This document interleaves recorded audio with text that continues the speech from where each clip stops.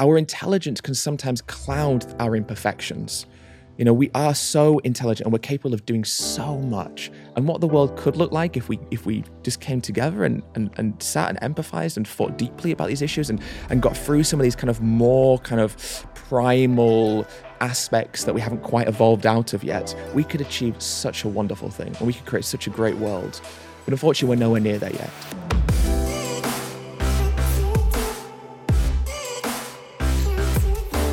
Hey everyone, welcome back to On Purpose. I am so grateful that you come back every week to listen, learn, and grow, whether you're cooking, whether you're walking your dog. I am so happy that you've chosen to give me your ears or your views for this time. And I couldn't be more excited because today's guest is someone that I've been wanting to sit down with for a long, long time. We've been connected online, DMing for probably about 3 to 4 years now.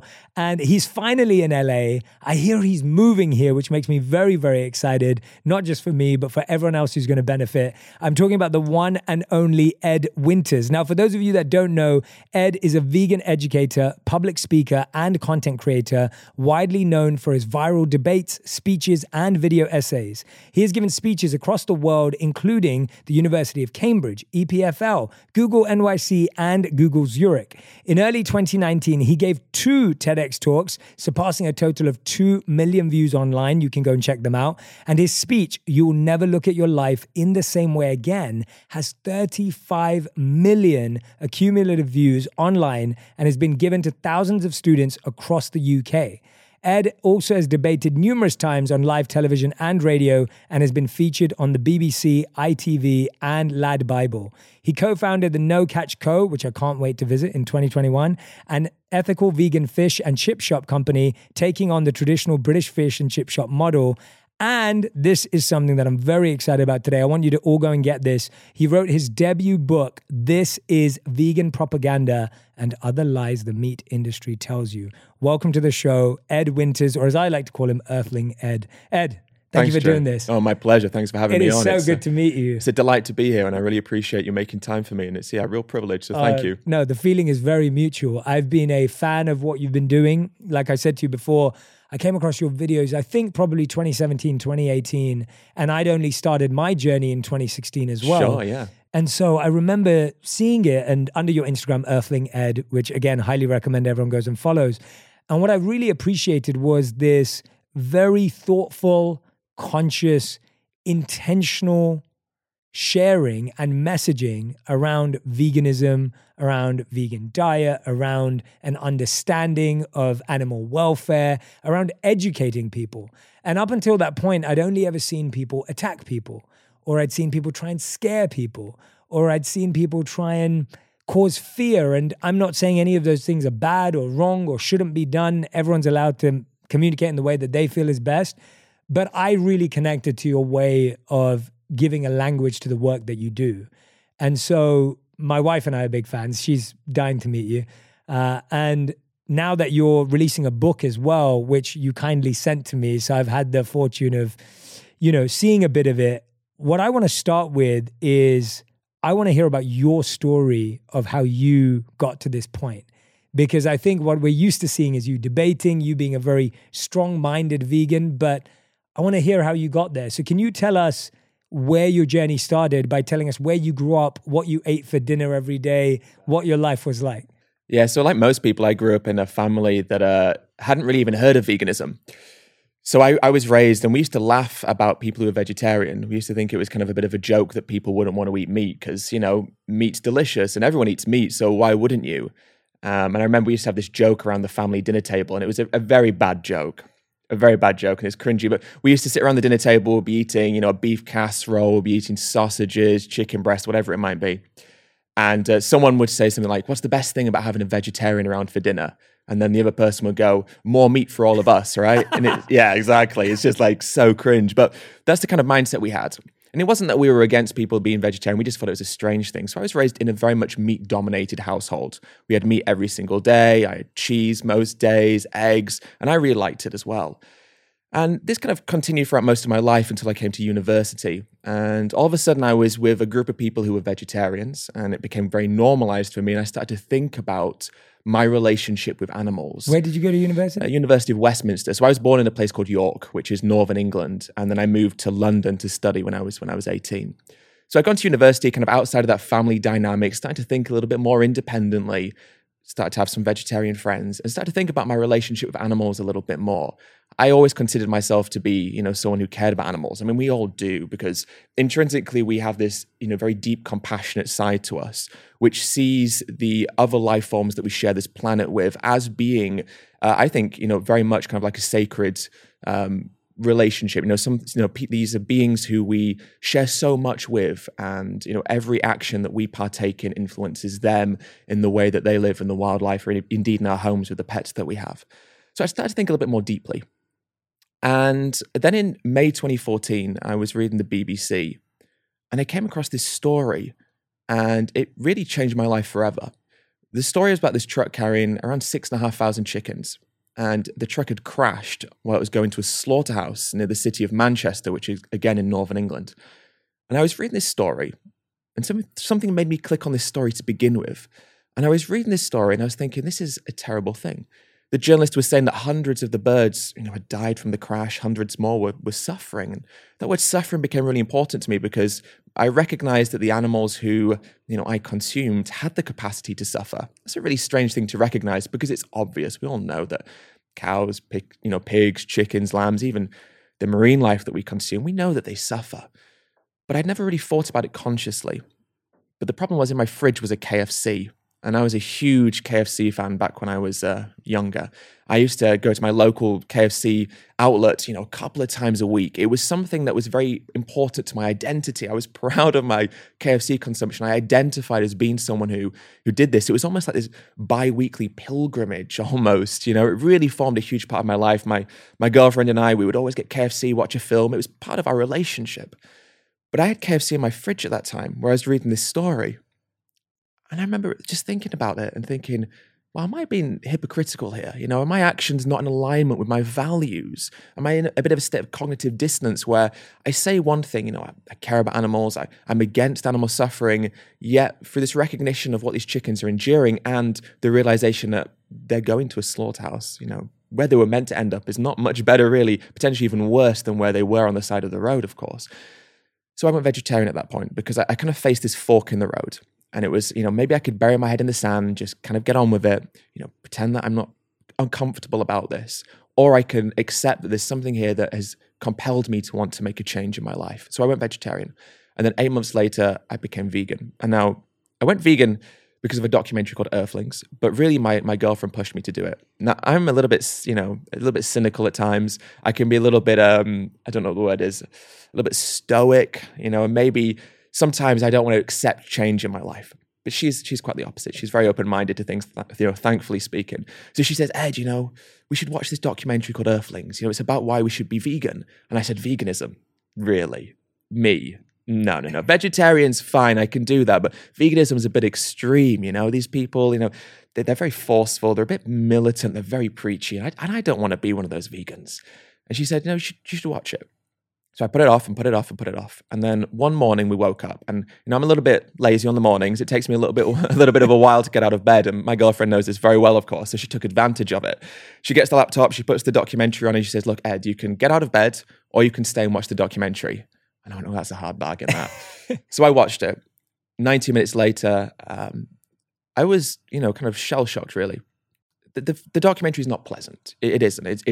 It's objective about what happens to animals. It's all based in the US, but it's objective about what happens to animals in farms and slaughterhouses and other places as well, where we do the things we do to them, sadly.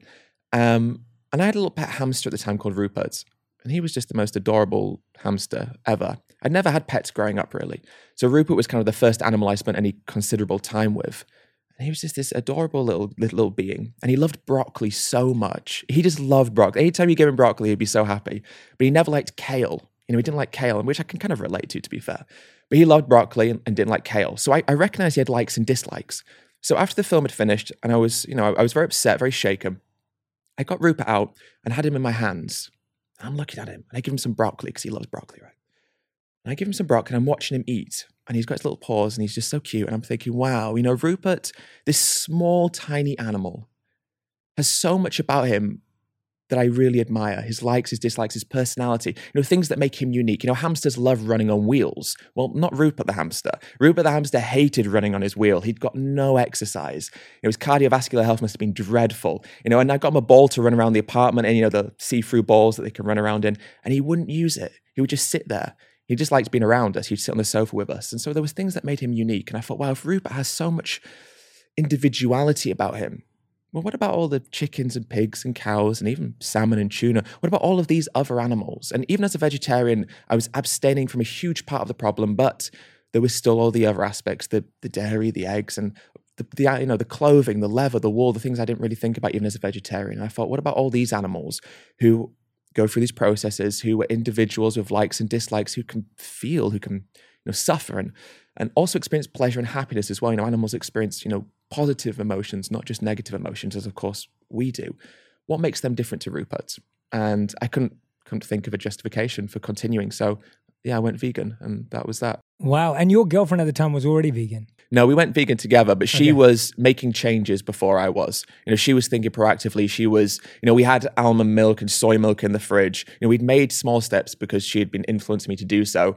And she knew that if I sat down and watched this documentary, that would be it. And I knew it as well, which is why I turned a blind eye. And I think that's another thing that often happens is there's something called the ostrich effect, which is kind of like a cognitive bias. So basically when we are confronted with information that makes us feel uncomfortable, when there's the prospect of something that might challenge us in a way that, we perceive to be inconvenient, we can just turn a blind eye to it. And I think what we do to animals is a great example of this. I think we've all had a moment where we've maybe seen something shared online, or we've had a conversation with a friend who's maybe vegan, or we've just looked at a piece of meat on our dinner plate and just thought for a moment, just had something pass through our minds. And in that moment, we can kind of do two things, acknowledge it or turn a blind eye. And we often turn a blind eye because it's easier and more comfortable to do so. And that's what I was doing.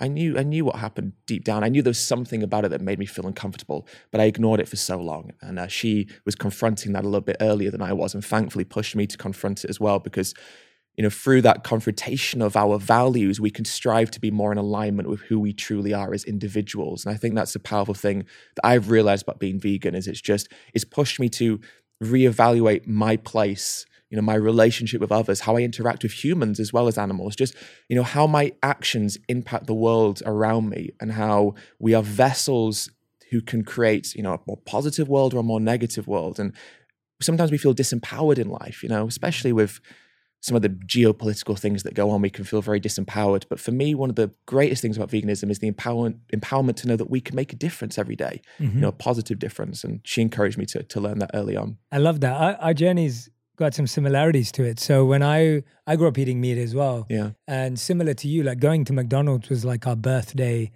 like experience. Like I used to love going to McDonald's for my birthday.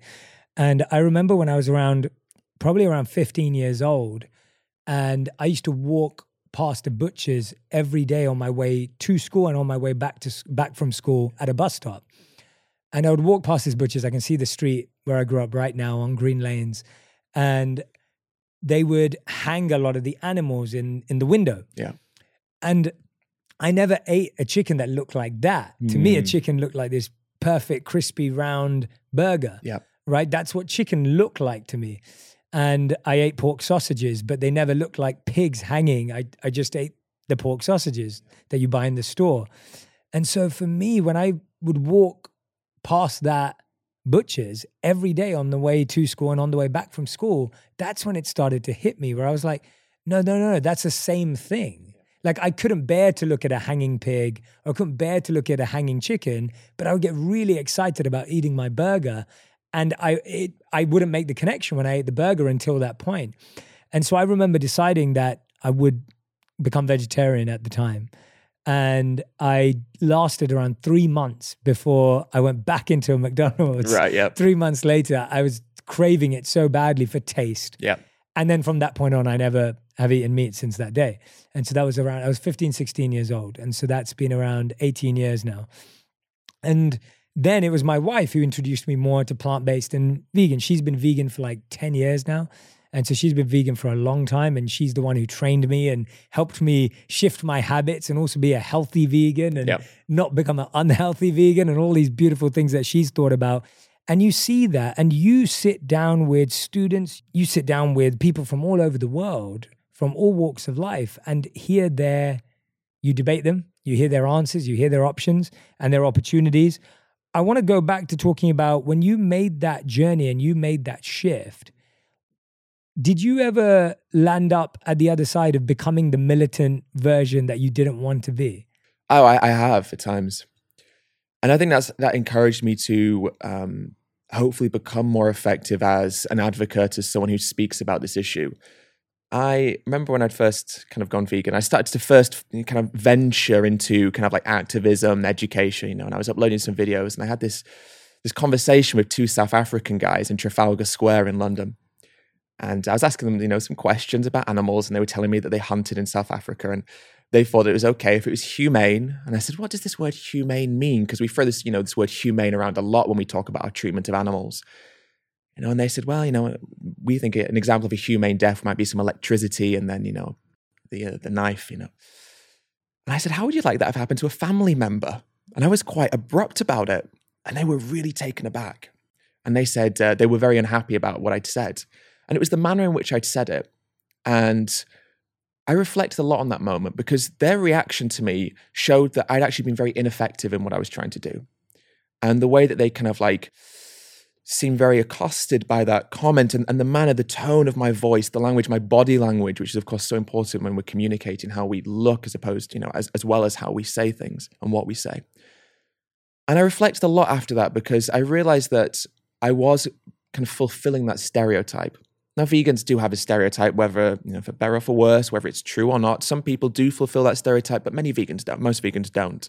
And I think often we build up this caricature almost of what a vegan is because in a way it allows us to distance ourselves from being vegan, I don't want to be like them, which is exactly what I used to be like. I don't want to be like them because they're like this.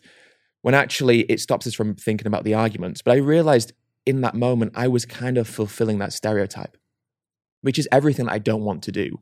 And my content, I try mostly, as much as I can in the situations I'm in, to try and not be that person that seems like they're taking a position that is judgmental, is looking down on someone, and is instead hopefully asking people questions in a way that encourages them to think proactively for themselves.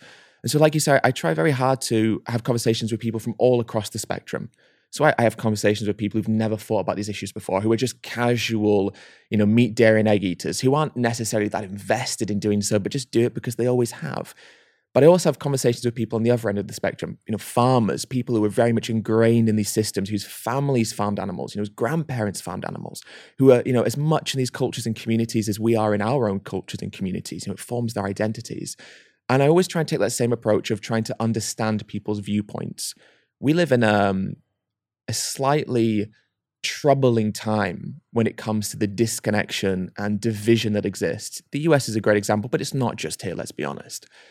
And veganism can have what seems to be at times an element of division to it. But ultimately, the way that I see it is that, like everyone else in this world, hopefully by and large, vegans are just trying to make this world a little bit better, just trying to reduce suffering, improve the environment, improve people's health. And I think we all share that in common. So when I have a conversation with a farmer who's in that mindset, I try and view it from their perspective, which is, they want to see the same things I do. It's just we've split apart because of the way that we were raised on how to get there. And so it's just about me trying to show them, well, actually, the way that you've been raised, as well as creating validity in your views, doesn't actually create authenticity in the objectivity of your views. Yeah. What I mean by that, it doesn't make them right. So I try and see people where they are, but encourage them to reflect, to look beyond their views, to look beyond their culture, to look beyond their communities, to look beyond their social groups and social norms, and reflect on something larger, which is, how do we all achieve what we want to achieve, which is hopefully a world of more cohesion and less suffering, humans, animals, to everyone.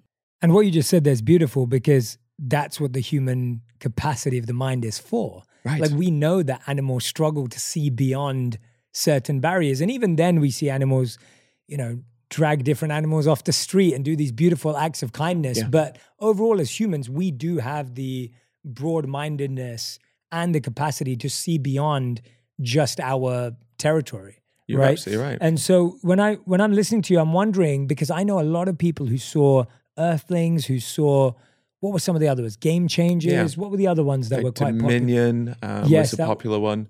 was the other? Cowspiracy's been popular. Cowspiracy, that was really big. Yeah. So I had a lot of friends actually who saw those, and they all did the same thing. They became vegan straight after watching it.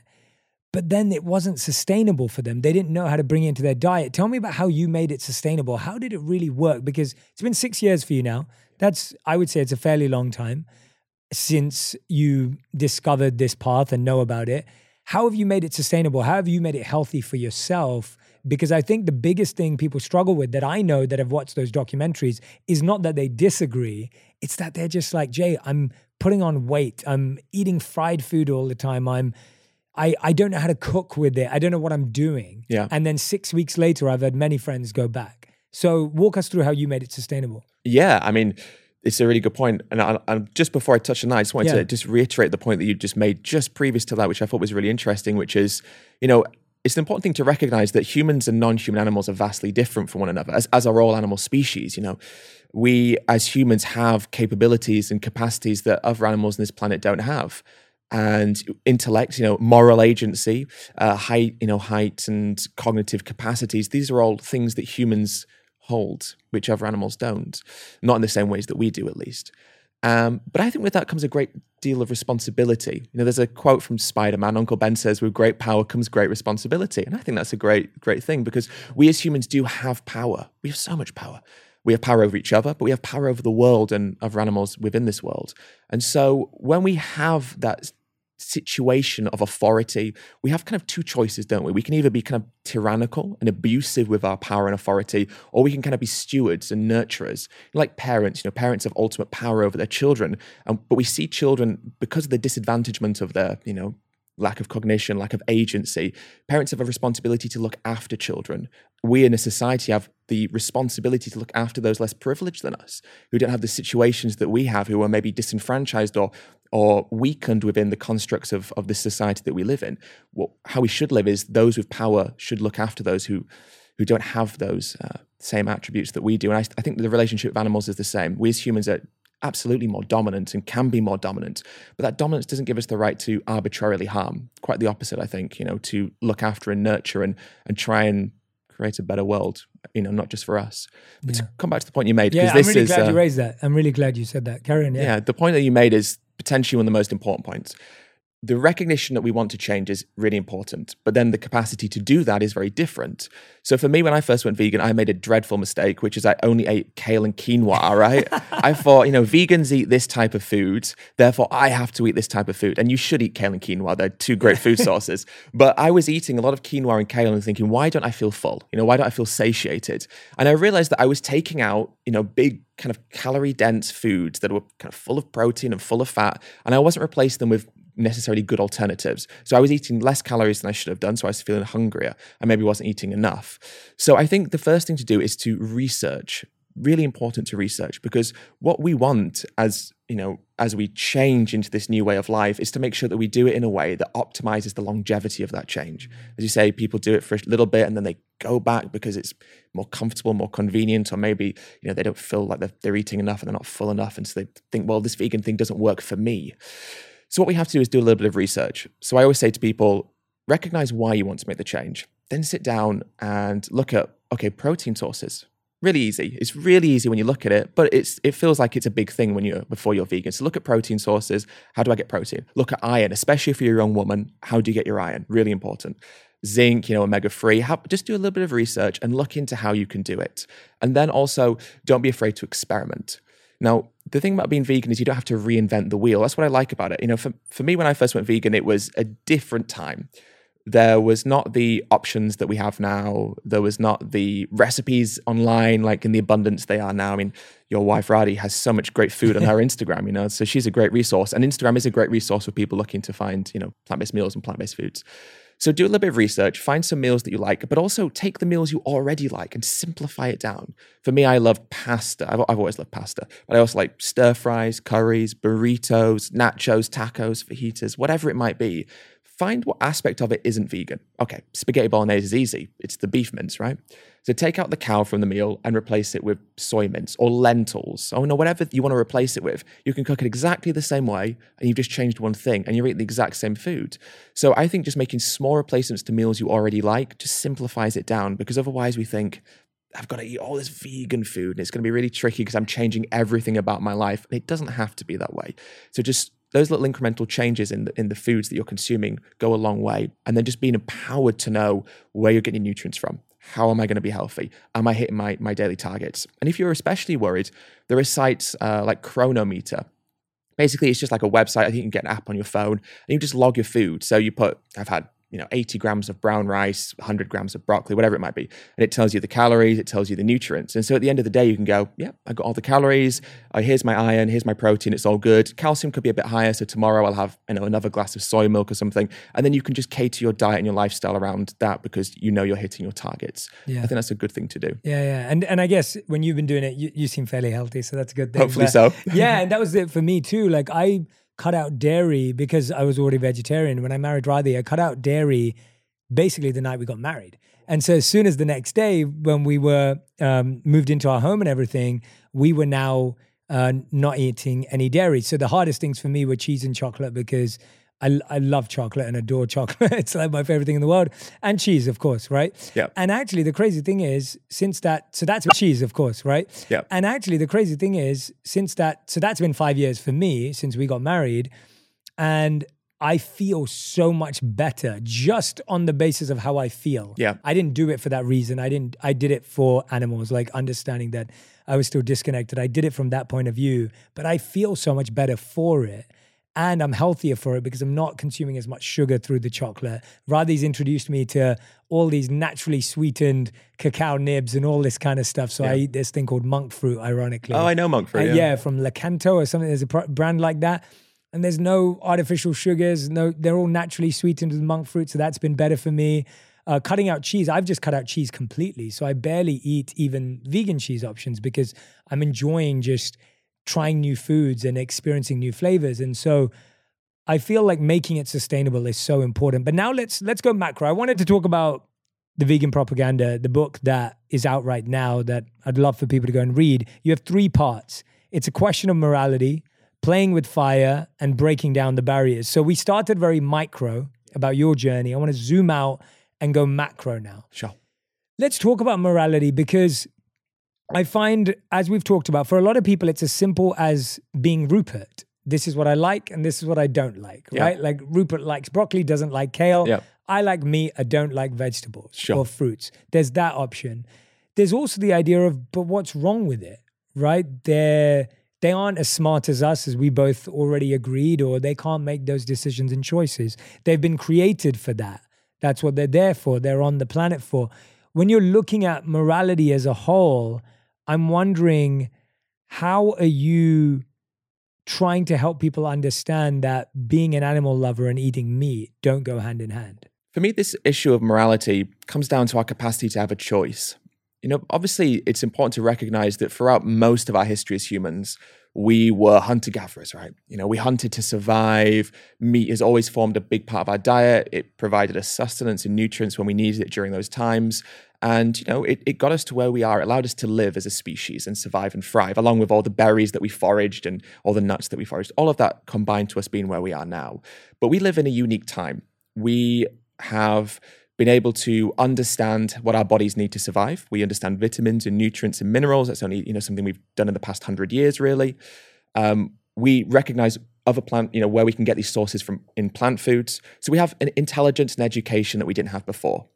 We also know more about animals. Now, back throughout our history, we used to view animals as kind of these automatons, right? They were there with us, but they weren't sentient. They didn't feel, we were very flippant in our treatment of animals. And we are still today, of course, but now we understand more about animals. We understand their complexity. We look at documentaries about animals in the wild and we see them do amazing things. But more than that, we understand and appreciate their individuality in a way that previously we probably didn't, right? So we have an education about how we can be vegan, but we also have an education about animals. And because we understand what animals are able to feel and we have an understanding of what they endure through the processes in which we put them in, we can recognize something about them. which is that they are having a subjective experience.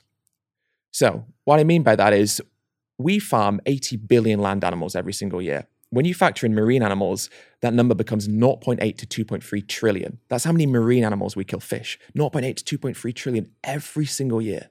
A staggering number, right? Wow, I did not huge, know that. Yeah. Huge. 80 billion land animals. And those numbers are shocking. And we say those numbers and we think, wow, that's big. But they're very hard to understand because they're so huge. It's just a statistic, it's just isn't a number, it? Yeah. It's just a number. How does that look? How do we quantify what that means? It's almost impossible.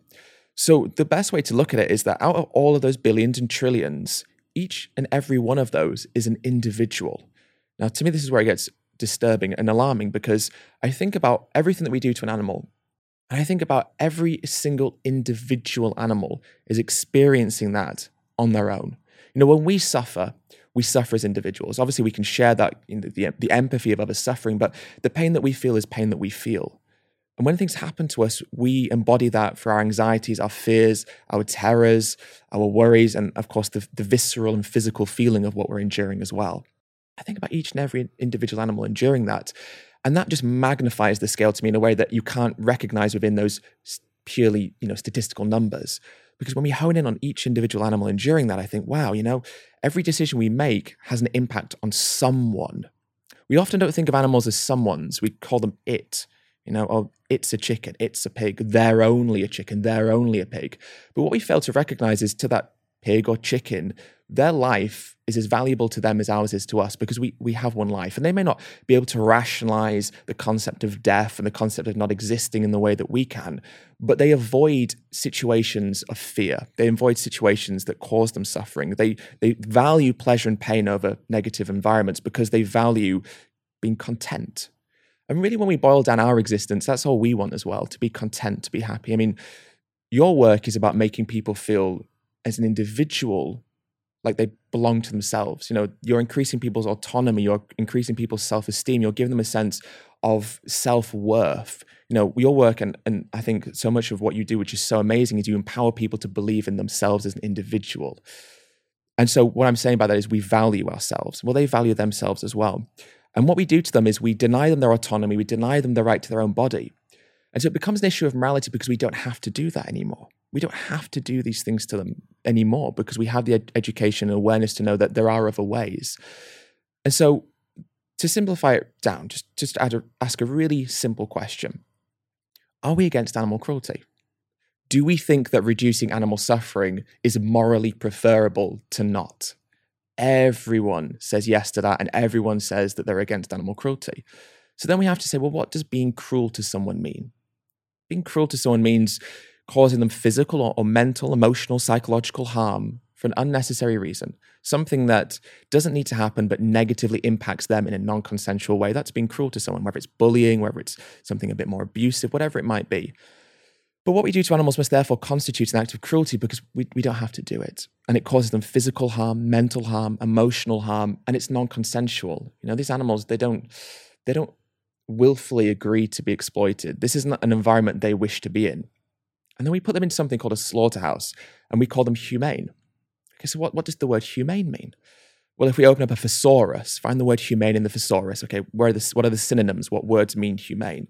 We see compassionate, we see benevolent, we see kind. If I call you a humane person, I'm saying that you're inherently a good person who values others and their feelings, and you want to be compassionate, and you are a humane person, Jay, because you embody all of those characteristics. But then what happens in the slaughterhouse couldn't possibly be humane, because it's not compassionate to exploit someone else needlessly. It's not benevolent to take the life of someone when we don't have to. And many of us do have pets in our life, dogs, cats. And it's a sad thing to say, but unfortunately, we will probably live to see them be euthanized. It's a very sad time for people to experience the loss of a family member, because that's how we view these animals, as family members. Would we ever take them to a slaughterhouse to be euthanized? Never. The thought of that would offend people, would make them so sad to think of their beloved family member enduring that. Well, then it can't be humane. It can't be.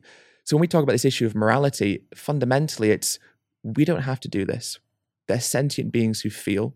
They're very different to us, but what makes them morally relevant is their capacity to suffer, experience pain, the fact that they do value their own life, they value their own existence, they seek to be with their families if that's what is in their nature. You know, cows form these strong matriarchal herds, chickens have these flocks. They form deep connections with one another, and they can form deep connections with us when we give them the chance to, like animal sanctuaries and places where they're not, you know, used and exploited and killed. So that's why it's a moral issue for me. Yeah, I love that. What a great answer. What a great answer. I really appreciate that answer, because I was listening to you thinking just how much culture and tradition impacts it too. So I remember going to India for the first time ever when I was 9 years old.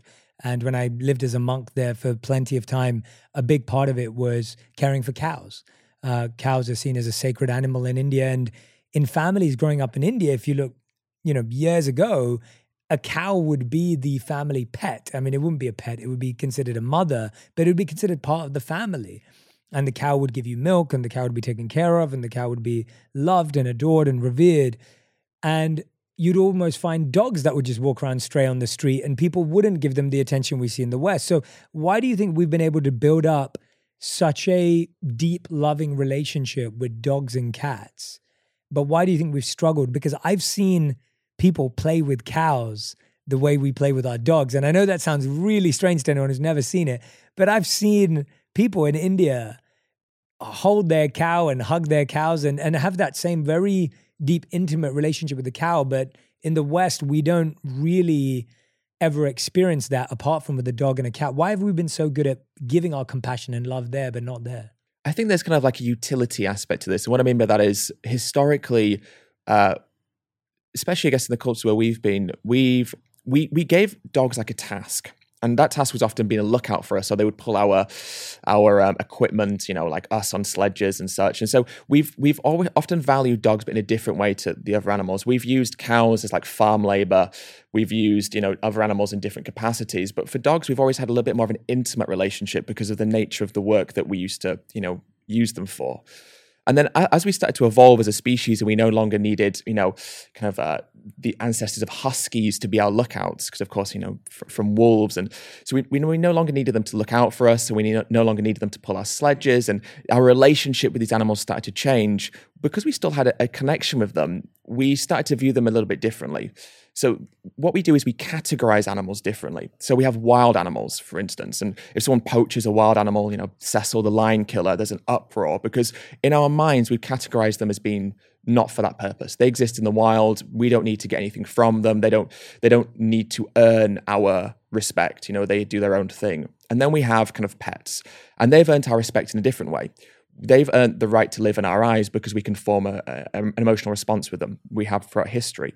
They can provide utility as members of our family, provide us with love, provide us with comfort, provide us with mental health support, which is a great thing that pets can do as well.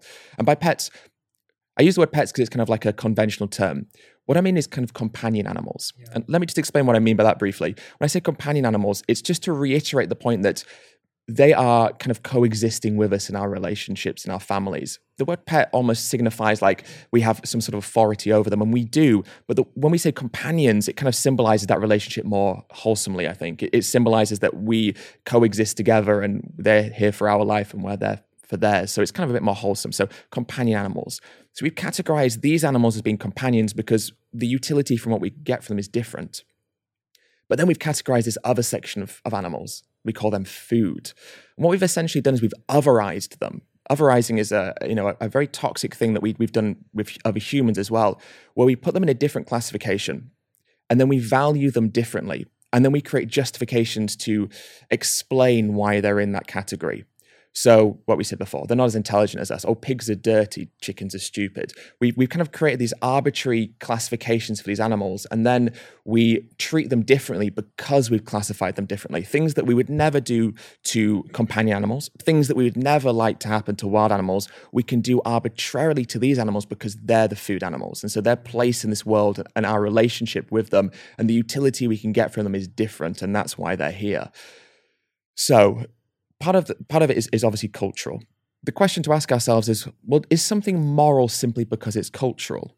I think we all agree that that's not the case. And we look for our history, don't we? And we see examples of things that were cultural, examples of things that were traditional, but were not moral. And thankfully, we challenged ourselves to understand that, and we changed our relationship with the oppressed in those scenarios to hopefully try and create better systems of more equality, which obviously still needs a lot of work on as well. But when it comes to the animals that we've categorized as food, culturally, we have ingrained this behavior. Culturally, we have allowed this to become such a dominant viewpoint that we never really think about it. What's interesting is as children, we don't have these categorizations. Give a 4-year-old child a piglet and a puppy, the child isn't going to push the piglet to one side and say, kill this animal, but let me love this animal. The child enjoys the company of both because they don't see that distinction yet. We raise children to start to view animals differently. It's this term called speciesism. Basically what it means is that we arbitrarily exploit different animals based on the species they're born into. So, we harm a pig because they're a pig. If that pig was a dog, it would be different. But, fundamentally, the moral distinction between those animals is non-existent. Pigs and dogs are very similar in their intelligence, in their sociability, in all these different ways. But because we see them as that species, they look the way they do, that's why we harm them, because of their view, their appearance. And that's what speciesism is. It's kind of addressing that we're arbitrarily harming this being, this individual, because of the way they look, because of how they were born, because of the species, the body they were born into. So anyway, we have these cultures and traditions that are ingrained throughout our history for hundreds, sometimes thousands of years. And we don't ever really think about them critically, because why would we? Our peers do it. Our parents engage in this. Our society is engaged in this. It's legal. But then does legality equal morality? Again, history shows us that it shouldn't be that case, and it clearly isn't. So when we start to think a little bit more deeply about each of these individual arguments that we use, we start to realize that actually they don't really justify at all what we do to these animals, and that cultures and traditions should be challenged. Because we do look across the world and we see what happens to dogs in Asia. For example, it's a classic example. We signed petitions demanding for it to stop. This is an abomination. We shouldn't be doing this to dogs. Oh, but I want to eat my bacon sandwich. Oh, but I want my fried chicken burger, which is what the person I used to be. But if we think, well, actually, outside of the culture that we're raised in, outside of the fact that we view dogs as companions and pigs and chickens as food, what really is the difference other than that arbitrary classification? Because you put a dog in a farm, in a slaughterhouse, and you put a pig in a farm, in a slaughterhouse, and you put a cow in a farm and then in a slaughterhouse, they experience each of those individual actions identically. To the individual in those environments, there is no difference to the experience that they're enduring. Yeah. The only difference is our perception. Mm-hmm. So we view them as different. But when we break away that perception and we view them not as being, as different in their own right, but similar in the ways that matter, all of a sudden we recognize if it's wrong for this animal, well, then it must be wrong for this animal, and it must be wrong for that animal. Yeah. And I think that's what we need to do more, is just challenge those deeply ingrained and normalized behaviors, the ones that we don't even think about, the unconscious ones. And that's really where it comes at from me. Again, and I love what you just said there too. It's like I grew up eating meat. So I very clearly understand at that time when I ate meat, I had no idea what the word vegetarian even was to some degree. I didn't know what veganism was for sure. And I didn't know about any other diet that existed apart from what I ate. And so now when I look at that, I recognize that, and this is why I'm hoping this podcast is going to help a lot of people, because you're so brilliant at educating, and I think you do that wonderfully. And this education is what's missing. It's not that people are bad people. I don't judge anyone who eats meat because I ate meat myself. So I understand how easy it is to be in that space where you are making these distinctions. And what I love about the way you just broke that down is because you're spot on that throughout history, we've done that to humans that look different from us, that have a different hair color than us. Like we've done that. Like you said, that legality and morality don't go hand in hand because we've had to upgrade legality to achieve real morality. It's been a constant upgrade and we're still getting there. So that I really find fascinating, because what we're doing to animals right now is what we've done to humans throughout history. And yes, we may have at least externally stopped doing it to humans or in organized ways, but we are currently still doing it in very organized institutional ways to animals. Yeah, I mean, what you said right at the beginning of that is really important. Good people can engage in things that are bad. We all do, we all do, because we do live in an inherently imperfect world. By the mere fact that we have to do things to survive, we have to eat, we have to drink, there are going to be things that happen on this planet that are negative for some people on this planet. And by people, I mean, I can also mean animals, the extraction of resources from nature, things like that. So we do live in an inherently imperfect world. And unfortunately, we're never going to, I'd like to think we could, but realistically, we're never going to achieve a perfect utopia. But that doesn't mean the aspiration shouldn't be to get as close as we possibly can. So the important thing to recognize is, it's not about saying that someone's bad because they engage in bad things. It's not as easy as that. The world isn't as black and white as we sometimes like to think it is. It's actually a lot more nuanced and complicated. And we all in our own ways can engage in industries that are bad. And what we do to animals is just objectively bad in every sense of the word. But good people can engage in that because of these cultural structures, these societal barriers. And the third section of the book is all about that. The first section of the book is dealing with the moral aspect. It's talking about what we do to animals. It's talking about the history of what we do to animals. It's talking about the ethical implications, and it's trying to hopefully challenge us to think about our own morality. The second section of the book then talks about the environment. It talks about, pandemics and infectious disease, something that is, heavily linked to factory farming. I saw that video you made about that. That was brilliant. Yeah. Thank you. Yeah. We don't really realize, but buying a chicken breast is one of the most dangerous things that we can do in terms of creating a new pandemic. Same with bacon. So it's about looking at that, and then also chronic health. So looking at heart disease, certain forms of cancer. So looking at how it impacts us as individuals as well. But then the third section was really important to me because I wanted to give people the reasons to be vegan, but I also then wanted to explain why it is that these systems exist and to try and almost diffuse the idea of judgment and feeling bad. Is to say, look, this is all objectively wrong. But you're not a bad person if you've engaged in this up until this point, because there are all these boundaries, there are all these barriers, there are these psychological, social, and cultural things. So it's about helping people understand the mechanisms behind why we do what we do, because that's almost as important as understanding what we do, why we do it. Because it's through understanding the why that we can challenge it and go, right, okay, when I'm in a supermarket and I see that piece of steak, I can think about what happens to the animal. I know how that impacts the environment. I know how that impacts my health. But now I understand that psychological thing that makes me want to pick it up. I know how I've got myself into this state where I'm desiring this, where I'm normalizing this, and I can challenge my own preconceptions of why I do what I do as well. So trying to build that up for people, I think, is really important because you're right. And then to kind of go back to what you said right at the end, unfortunately, human history has never been without its significant problems. We've never reached a point, and we're certainly not there yet, where we can sit down and relax and go, oh, wow, we've overcome every adversity on this planet. We're not even close to that. When we think about the history of our species, especially, in the past few hundred years, this work is only just beginning. To other humans as well, it's only just beginning. But our intelligence can sometimes cloud our imperfections. We are so intelligent and we're capable of doing so much. And what the world could look like if we just came together and sat and empathized and thought deeply about these issues and got through some of these kind of more kind of primal aspects that we haven't quite evolved out of yet, we could achieve such a wonderful thing and we could create such a great world. But unfortunately, we're nowhere near there yet. And what we do to animals is just becoming part of the conversation. And I'm very grateful that it's now part of the conversation, but it's just happening now. And we've been doing this for hundreds, thousands of years to them. And when we look at the justifications, when we look at the view, when we look at the reaction that people have to those who say that they want to defend the bodies and rights of animals, we can see a lot of parallels, that automatic dismissal. No, they're different. They're not like us. We don't need to do that. Society's been built in this way. It's legal. We don't think about it. All of these things that have perpetuated oppression to humans are now being seen as perpetuating oppression to animals.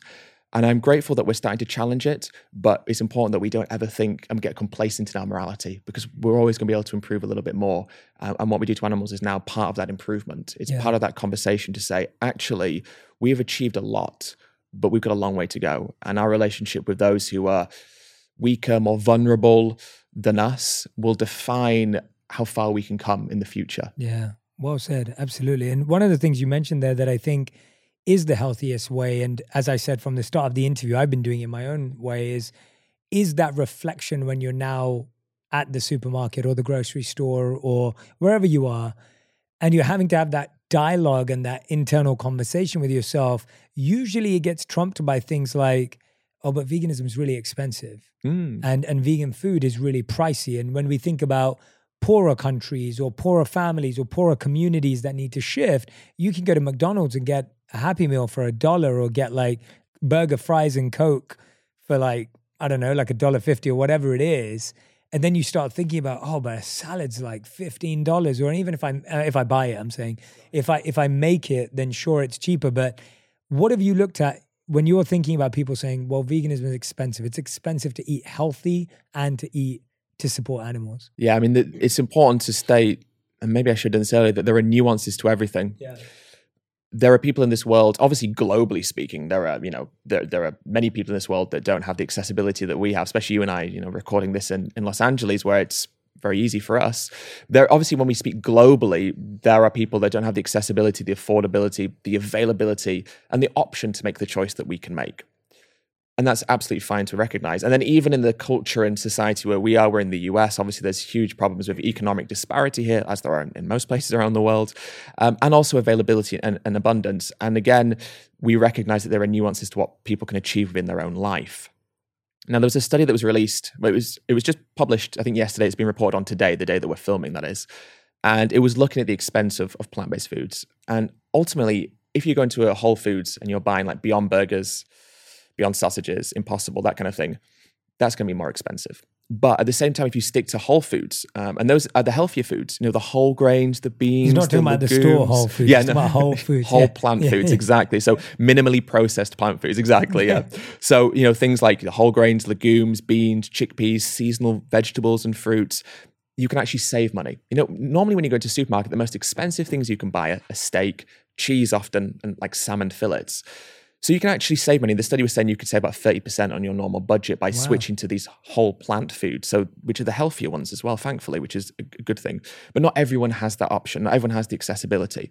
So I think that gives us, those who do, even more responsibility, even more of an obligation to make those changes, because the only way that we can challenge the disparity in people's ability to access certain foods is by fundamentally challenging the food system itself.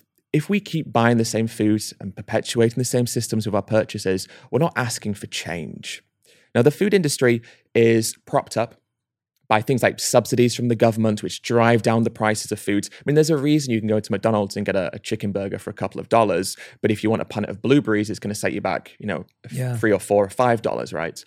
And that's because of the way that the government subsidizes these foods. If you look at the cost of raising animals, of producing feed for animals, of the antibiotics used for animals, of the equipment, of the land, everything. And then you look at the environmental costs, the cleanup costs, the health costs for healthcare for people who end up with health diseases as a consequence.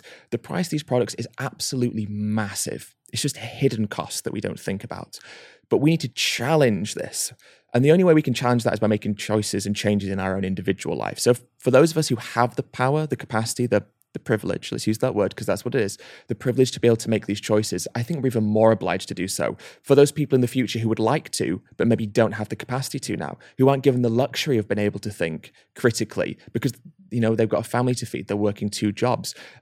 There's no supermarket close by. There's only a McDonald's, a Taco Bell, and they need to feed their family.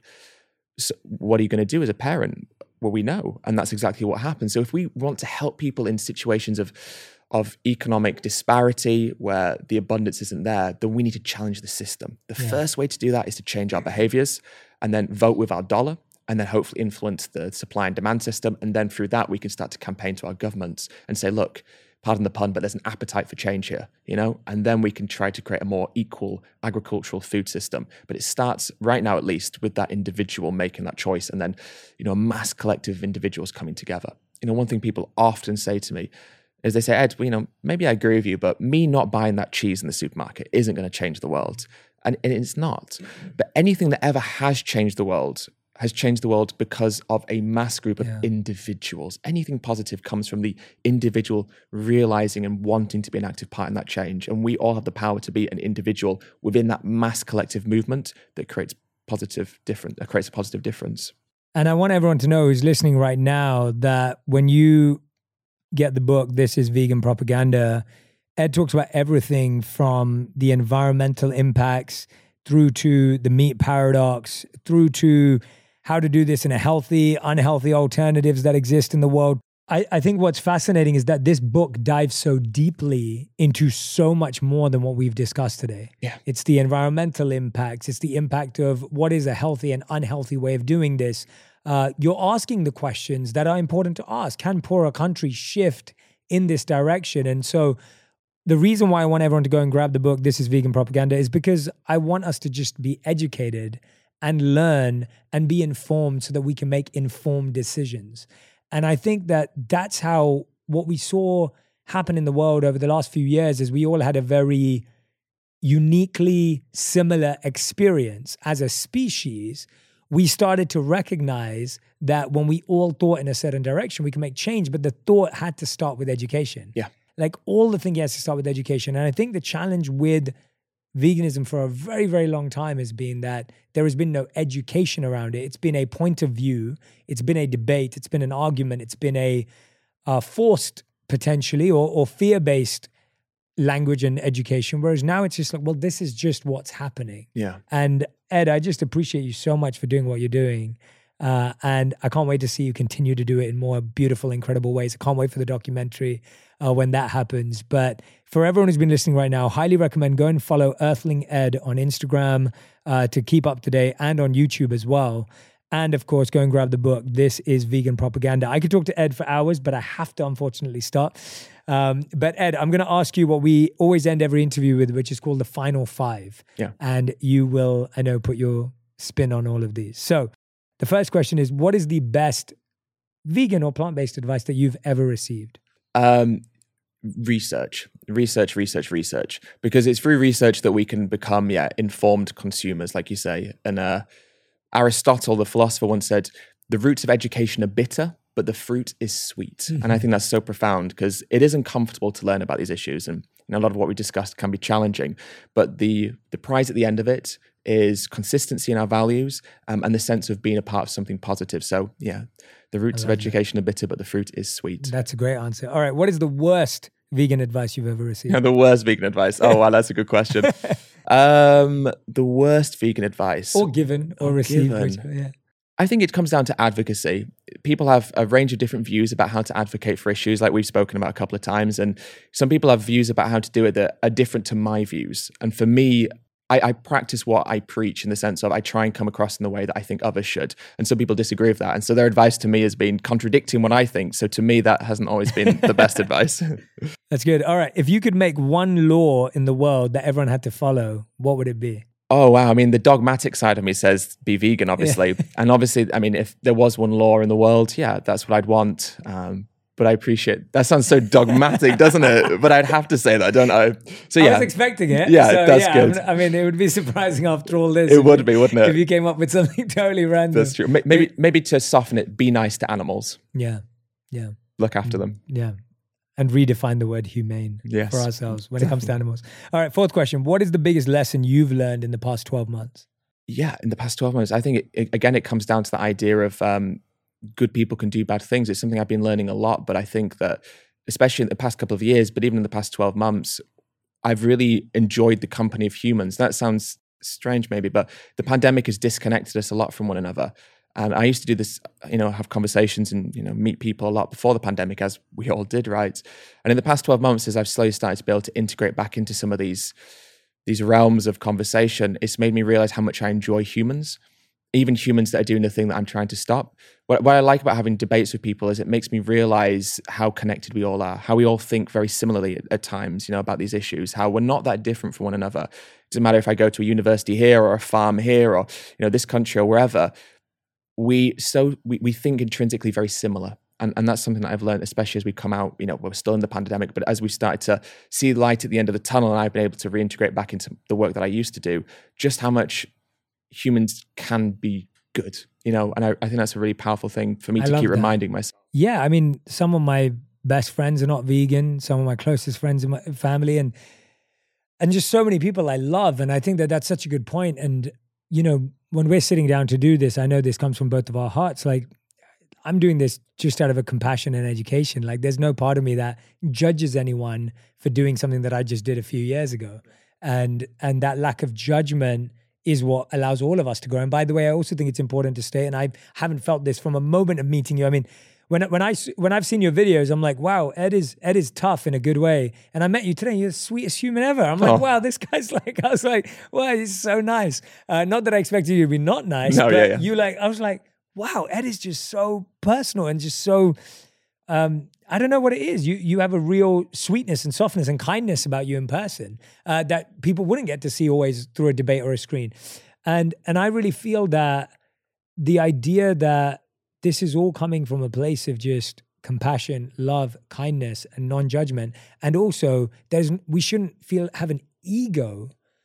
This is how we were trained as monks, that just because you care for animals, that's actually the most basic human quality. Like, you can't have an ego about that either. You can't think you're better because you're vegan, because the whole point is that you should be honoring these animals anyway. And so I think there's both ends of the coin of the ego in how we present veganism to others, but also the ego we feel internally because we think we're better than others. And I think both of those have to be removed. Yeah, definitely. Fifth and final question is, what is anything that I haven't asked you, but you really want to say because you feel that it's on your heart and on your mind and needs to be shared? I think accountability. It's really important to me that I come across in a way that seems empathetic to people, and a lot of the work that I do is trying to rationalize why people do what they do, so that so it's easy to empathize with them. I can understand the processes of why people do what they do. But accountability is also really important. And I was put in a situation from my partner where I was forced to hold myself accountable to the decisions that I was making. And so whilst it's really important that we, are very reflective, we also have to be accountable for our decisions, and again, this relates directly to your work as well about, it's all well and good understanding what we should do. But if we want to see those positive benefits in our own life, and we want to, hit the targets that we want and improve ourselves in the way that we want to improve ourselves, we have to be accountable to ourselves. And when we view veganism from the position of the individual who's suffering, when we think about the animal and we view veganism, obviously there's so many benefits to ourselves, and we're as an individual making that change. But when we view veganism from the perspective of the person who suffers as a consequence of the decision that we make when it comes to buying animal products, that's where that accountability has to come in to say, I understand why I should do it. I'm going to research how to do it sustainably and healthfully. And then the final piece of the puzzle is to be accountable to ourselves, to our own morals, but accountable to them. They can't talk to us. They can't communicate. A chicken can't say, please don't do this. But if they could, they would. And they vocalize it in ways that we recognize, for the cries and the screams and the actions and the body movements, but we don't see it. So it's hard to be accountable to something that we don't see, that's out of sight and out of mind. So connect with it, think deeply about these issues, and then, accountability on our behalf to say, I need to push myself in ways that might seem a little bit inconvenient, that might not be that comfortable. Look, that might be a little bit, daunting at the beginning, but the benefit of doing that isn't just the benefit to ourselves, it's to them, and they don't have a choice. We have the choice, the power to dictate what they have to go through, or ultimately what they don't have to go through. Yeah. You know what the most beautiful thing about this interview has been? That we've been talking about something that can be very divisive. It can be quite difficult. But all I'm feeling is a sense of more compassion in my heart. Overall, I'm walking away from this interview going, I just need to be more compassionate with everyone. With animals, of course. But the way you've been sharing this with me, at least I just want people to know who are listening, that sitting across from the table from Ed, all I'm feeling is the aura and energy of compassion, love, kindness, and empathy is what I'm feeling from your heart and voice. Thank you. And so anyone who's not been in the room with me and just hearing a conversation without the emotion that you feel when you're with someone, I just want everyone who's listening or watching to know that. And so I'm walking away wanting to be more of all of that in my life as a whole. Definitely. And if that's all you take away from this episode, then I hope that that's the beginning of your journey to loving all animals and life. So thank you, Ed. Thank you, Jay. Thank you so much for joining us. Everyone, I want to make sure that you tag me and Ed on Instagram, on Twitter, on whatever platform you're using so that we can see what you're taking away. Maybe you're going to try going vegan. Maybe you're going to try change one day in your life. Whatever you're going to do from this podcast, I want you to let me and Ed know, because we want to see how these words, what Ed has shared, of course, his book, This is Vegan Propaganda. For those of you that are going to go and grab a copy, you're going to have all the education and insight at your fingertips. Please do tag us. I love seeing what resonates and connects with you. This has been a very special episode in that we've been sharing something that I truly believe could be life-changing, is out there, is available, is accessible, and I hope that some of you are going to give it a go. So thank you for joining in. Big thank you to Ed. Go and follow Earthling Ed on Instagram and YouTube and all social media platforms, wherever Ed is, and go and grab a copy of the book. This is Vegan Propaganda. So Ed, thank you so much. Thank you, Jay. Amazing. Appreciate it.